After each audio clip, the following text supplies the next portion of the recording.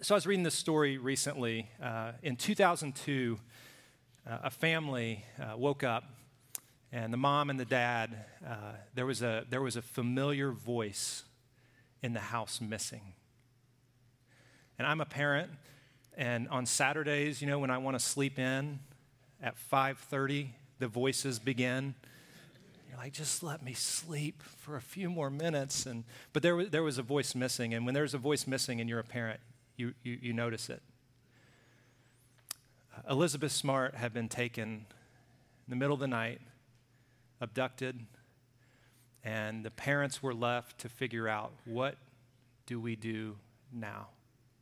You guys remember this story? Kind of gripped our country. A few months into the search, the dad stood in front of the news cameras, and he made this plea that only a father and a mother can make. And he just said, Elizabeth, we are searching for you. We know you're alive, and we will not stop until we find you.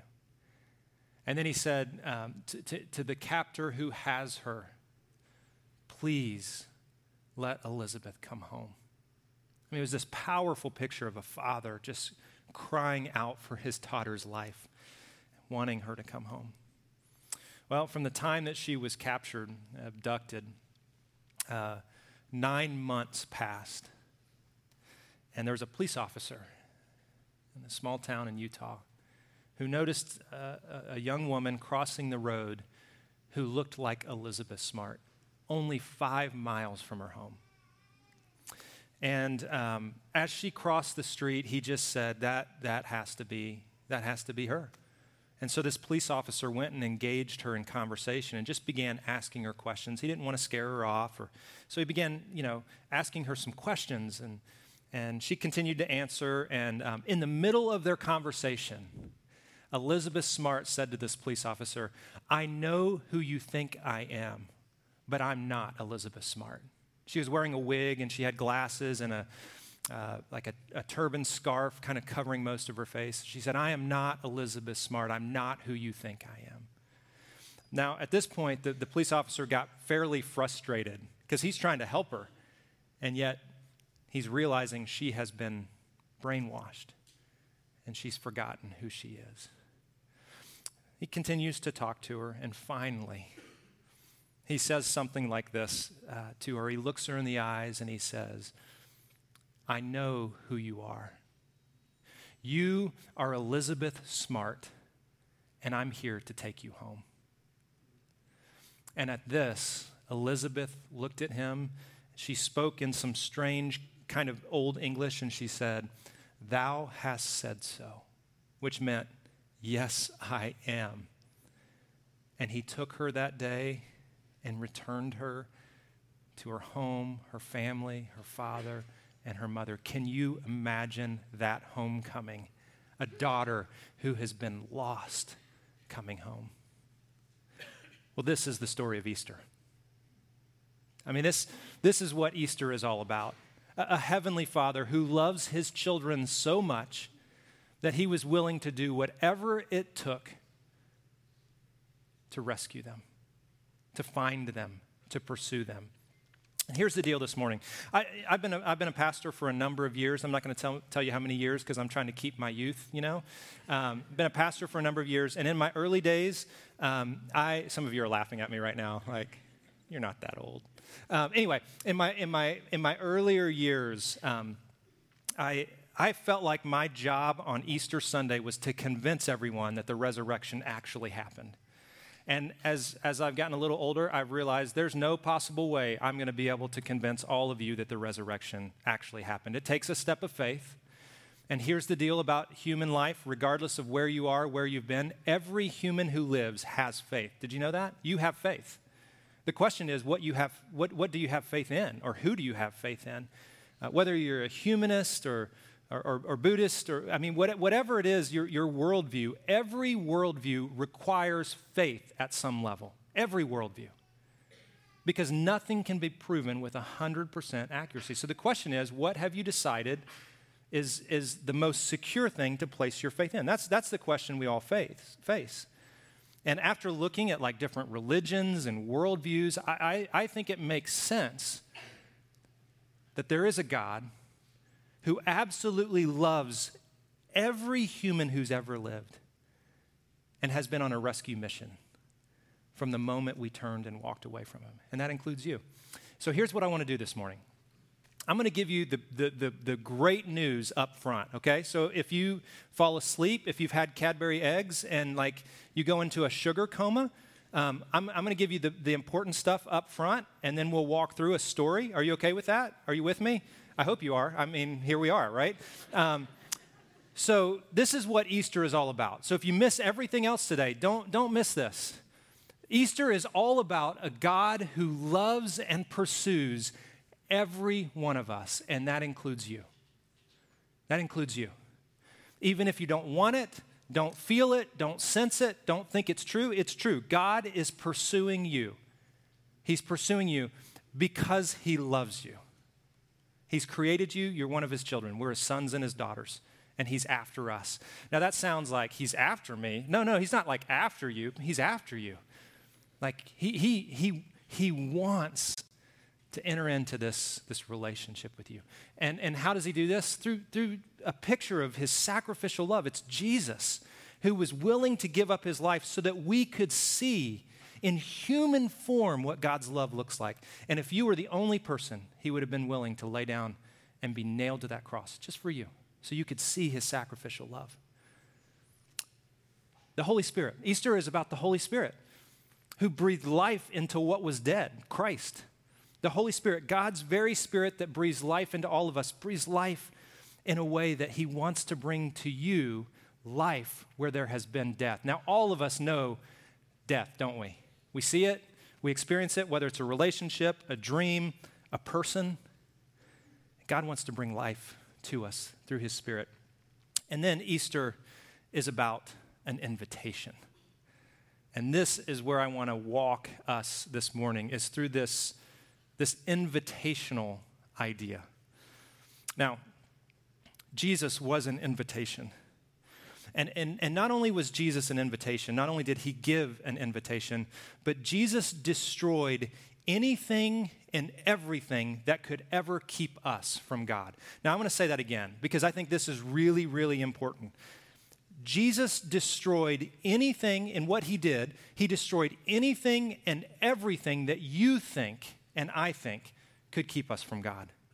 And that is good news. That's why we sing and celebrate, right? Isn't that good news?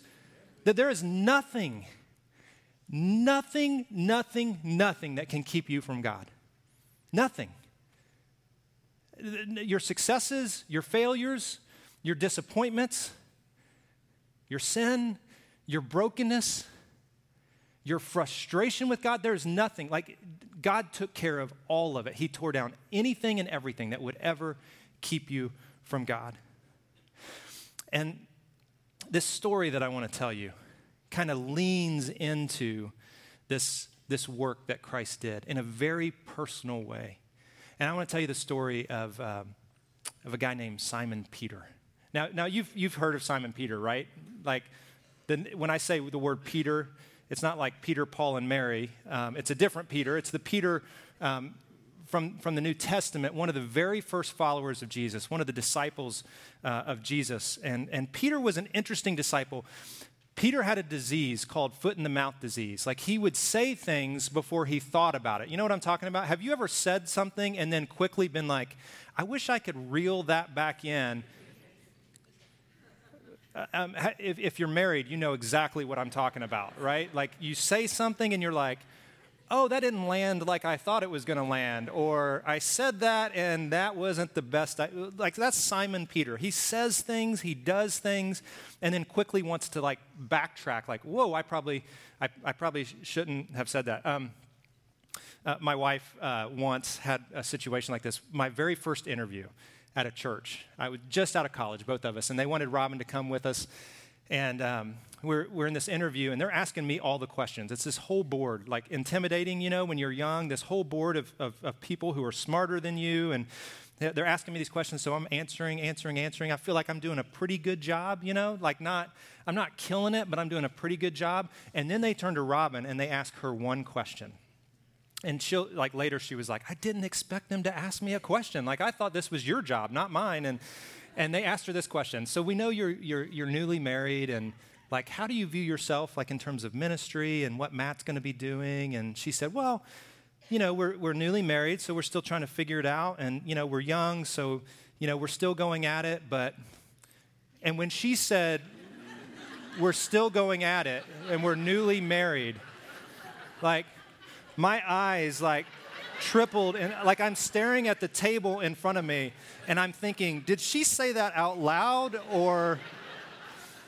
And she just like kept talking, and so they finished the interview. No one said anything about it. No one laughed. I was dying inside. And they kind of excused us from the interview, and we closed the door. And she said, "Well, there are other churches that we could go to." And so. By God's grace, they hired us. And like 2 months later, we're sitting on the front row of this church, literally on the front row, and the senior pastor is sitting next to us. And he leans over and he goes, my wife and I have been married 20 years, and we're still going at it. and then he just sat there, like foot and mouth disease, right? Which I'm feeling right now for telling that story. Anyways, this is Simon Peter. And here's a picture of Simon in a moment where he says something that I'm not quite sure he's willing to follow through on. And I think we all do this at some level with God. He says to Jesus, he says, I'm willing to die for you. I mean, he says this to Jesus. I'm ready. I'm willing to die for you. And Jesus looks at him, and I think Jesus probably has a smile on his face, like a compassionate smile, and Jesus says, die for me? Like, before the rooster crows tomorrow morning, you'll actually deny that you even know me. To which Peter is like, no, I will do anything for you. Now, it's interesting when these stories kind of play out. Jesus is arrested, and he's kind of taken into the city to be tried. And Peter kind of follows at a distance, like curious, like what's going to happen with Jesus? Because I've just given up 3 years of my life, and I've placed all my faith in this guy, and now this guy is going to prison. Like, what now? Have you ever felt that way? Like, I thought this was, and then what now? So Peter follows at a distance, and Jesus is taken into the high priest's home, and it's like a courtyard kind of a setting. Only certain people can get in, and Peter gets to the door, and they're like, you can't get in. And he's like, no, let me in. And they say to him, wait, aren't you one of Jesus' followers, the man that they just arrested? And you know what Peter says? Yeah, I know him. No. Peter says, who? Jesus? I don't know the man. They let him in, so he gets in the courtyard, and he's standing around a fire. They're kind of warming themselves around the fire as the night plays on, and someone at the fire looks at him and says, wait a minute, I know you. You were with Jesus when he was arrested. No, you must be mistaking me for someone else. I don't even know Jesus. Second time. A few minutes later, John tells us, someone says, wait, you are, aren't you Simon Peter, the guy who has been with Jesus for the last 3 years? And Peter, again, denies knowing Jesus. Now, catch the scene. I mean, there's tension all around. Jesus has been arrested. His followers are trying to stay at a distance because they don't want to be arrested as well. And all of a sudden, a rooster crows. And in my mind, I imagine Peter, here by the fire, warming himself, realizing that he has just failed miserably. And I imagine Peter glances across the courtyard and catches the eye of Jesus, who's bound, is about to die. Can you imagine the shame in that moment? Like, I thought I was willing to, and here 3 times, I can't even say that I know the man. Well, we know how the story continues. But something that we don't want to miss is this, that Jesus will never abandon us even when we abandon him. Isn't that good news? I mean, that's like the Easter story. Even when we feel in that moment like that shame of like, oh my gosh, I can't believe I did that. Like I told God I would never do that again. We made this deal. If he let me out, then I'd be fine. And I would go to church every week. And here, I don't even know where the church is. And I am such a failure. Even in those moments, Jesus never abandons us. And that is good news. That's the Easter story, that you're not abandoned, you're not left alone, even when you mess up. I've once heard of the idea that the Christian walk or the Christian journey is kind of like a path. So if you think about the McDowells, I love to hike up in the McDowells. If you think about the path up in the McDowells, sometimes I'll take my kids up there. They don't usually move fast enough, so not always, but sometimes I'll take them up on the path, and as kids do, every now and then they wander from the path. Have you ever noticed this about kids? They're curious. They like to see. They're like, Dad, I just want to hug the cactus. And I'm like, don't hug the cactus. That will hurt. They're like, I just want to try. And Dad, that's a jumping cholla. Yeah, can I touch it? No, don't touch the jumping cholla.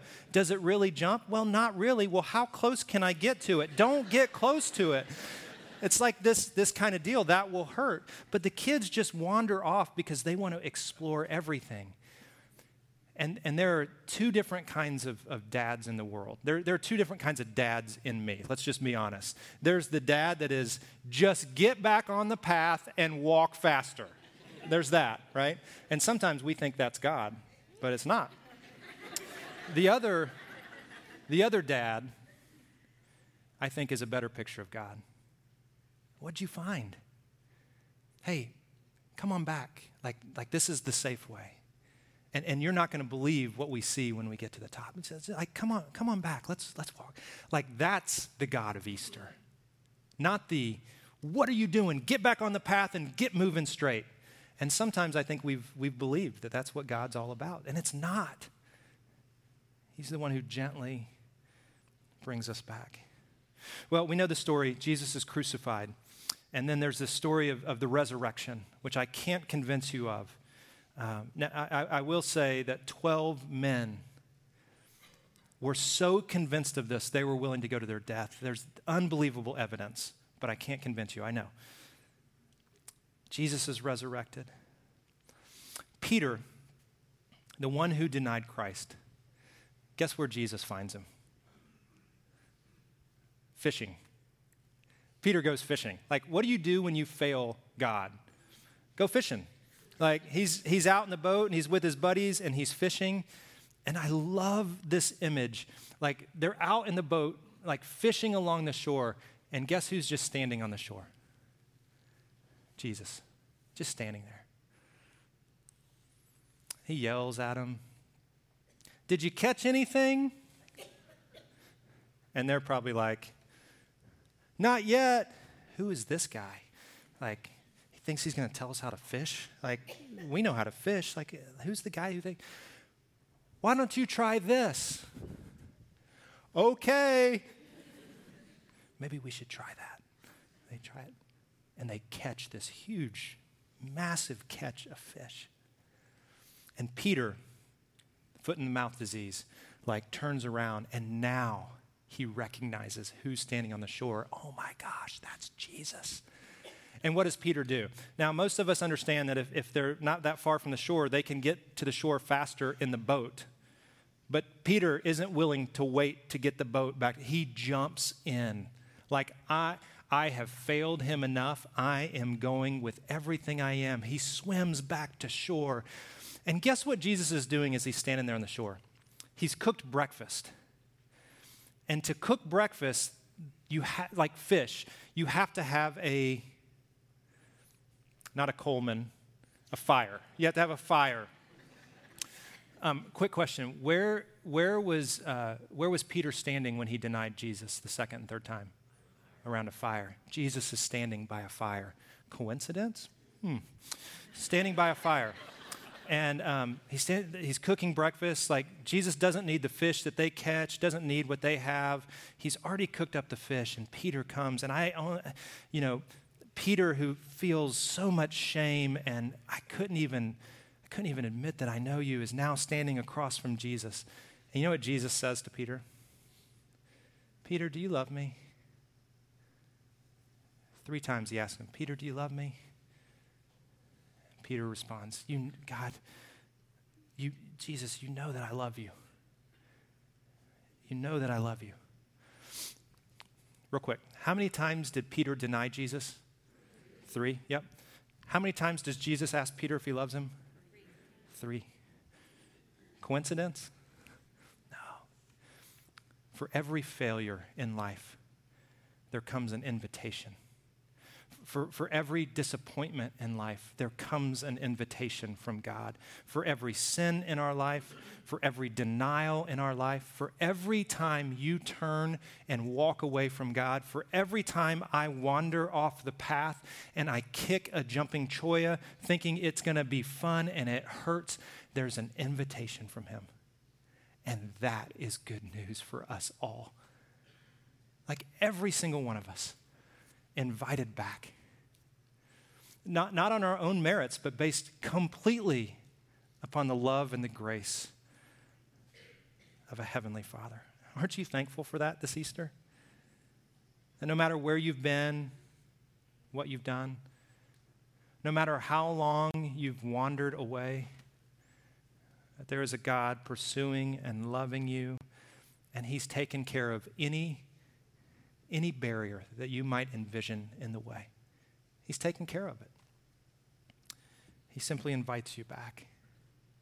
The word Jesus used most often in the New Testament, the stories that we have of Jesus, he used the word repent. Now, repent has all these religious connotations for us, like it's a weighty word. Sometimes we think repentance is going into like a booth where we like confess, but confession and repentance are 2 very different things.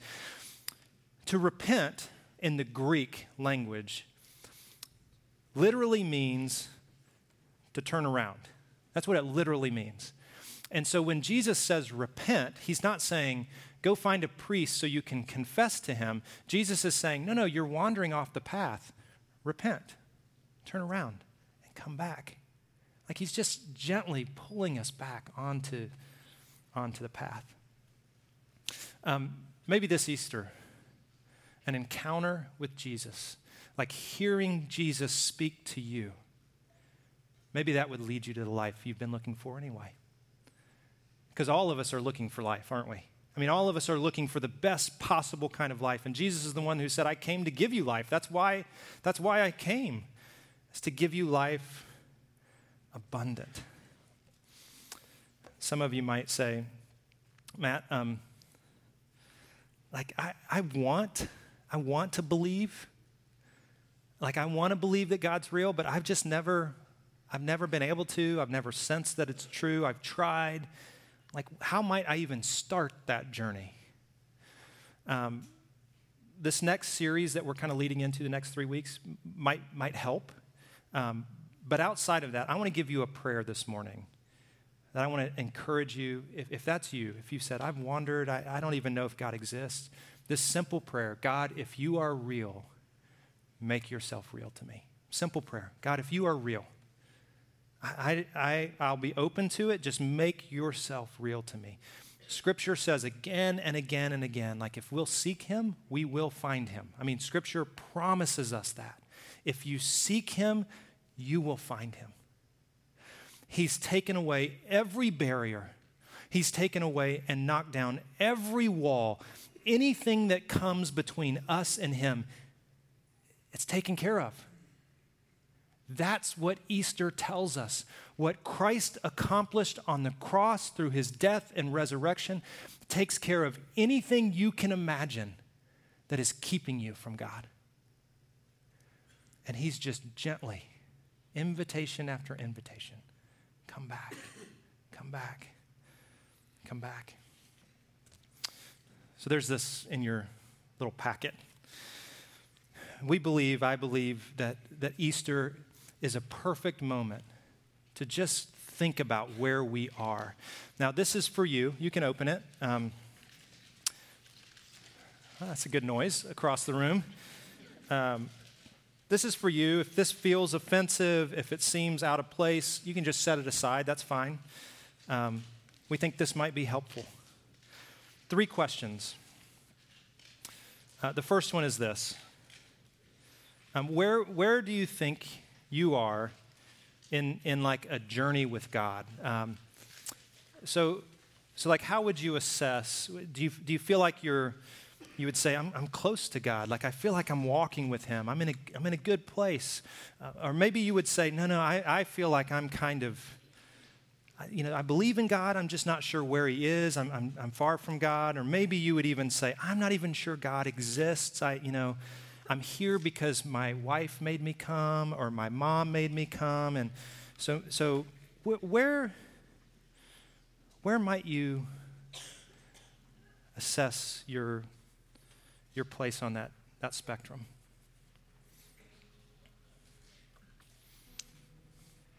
That second question there,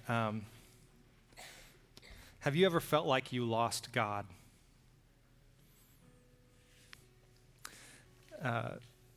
Every summer we go to the beach with our kids down in Florida, and the kids love to look for sand dollars and shells out in the water. So they swim out, and my wife and I like to not look for sand dollars and shells deep in the water. So we read or sleep or talk or whatever we do. People watch, which is funny. And we always tell our kids, hey, if you're not careful, you'll drift down the shoreline and you'll lose sight of where you are. And inevitably, every year, the kids just drift. They're searching, they're underwater, and almost every year, you'll see them eventually, sometimes 5 hours later, pop their head out of the water and start looking. Like, where's Dad? Where's Mom? Like, I lost them. And you know what we're saying on the shore? No, you could never lose us. We're right here. And we let them experience some fear. That's what a good parent does. But we just invite them back. Hey, come on back. You're okay. We're here. There's these moments we feel like we've lost God. For many people, so many people, they feel like they lost God when they went to college. They feel like college was that moment, like maybe I grew up with some understanding of God, but when I went to college, it just didn't seem important, and so I drifted away. Now listen, this might be you. For so many people, when they go to college, they feel like they've done something in college, and God is just so angry that there's no possible way to get back. And every Easter, we're reminded with this story that there's actually nothing in the way of you coming back to God. Nothing. For some, it's the loss of a loved one, loss of a dream. You feel like in that you also lost God. And then question 3.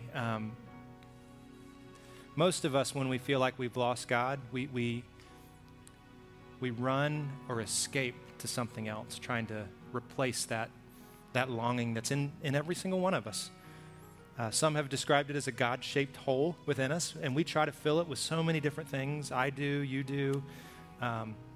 Some of us, it's work. We think if I'm successful enough at work, I'll be fulfilled. For some of us, it's habits. For some of us, it's exercise. We think if I can just get to a certain point, I look a certain way, I can do a certain thing, then I'll be fulfilled.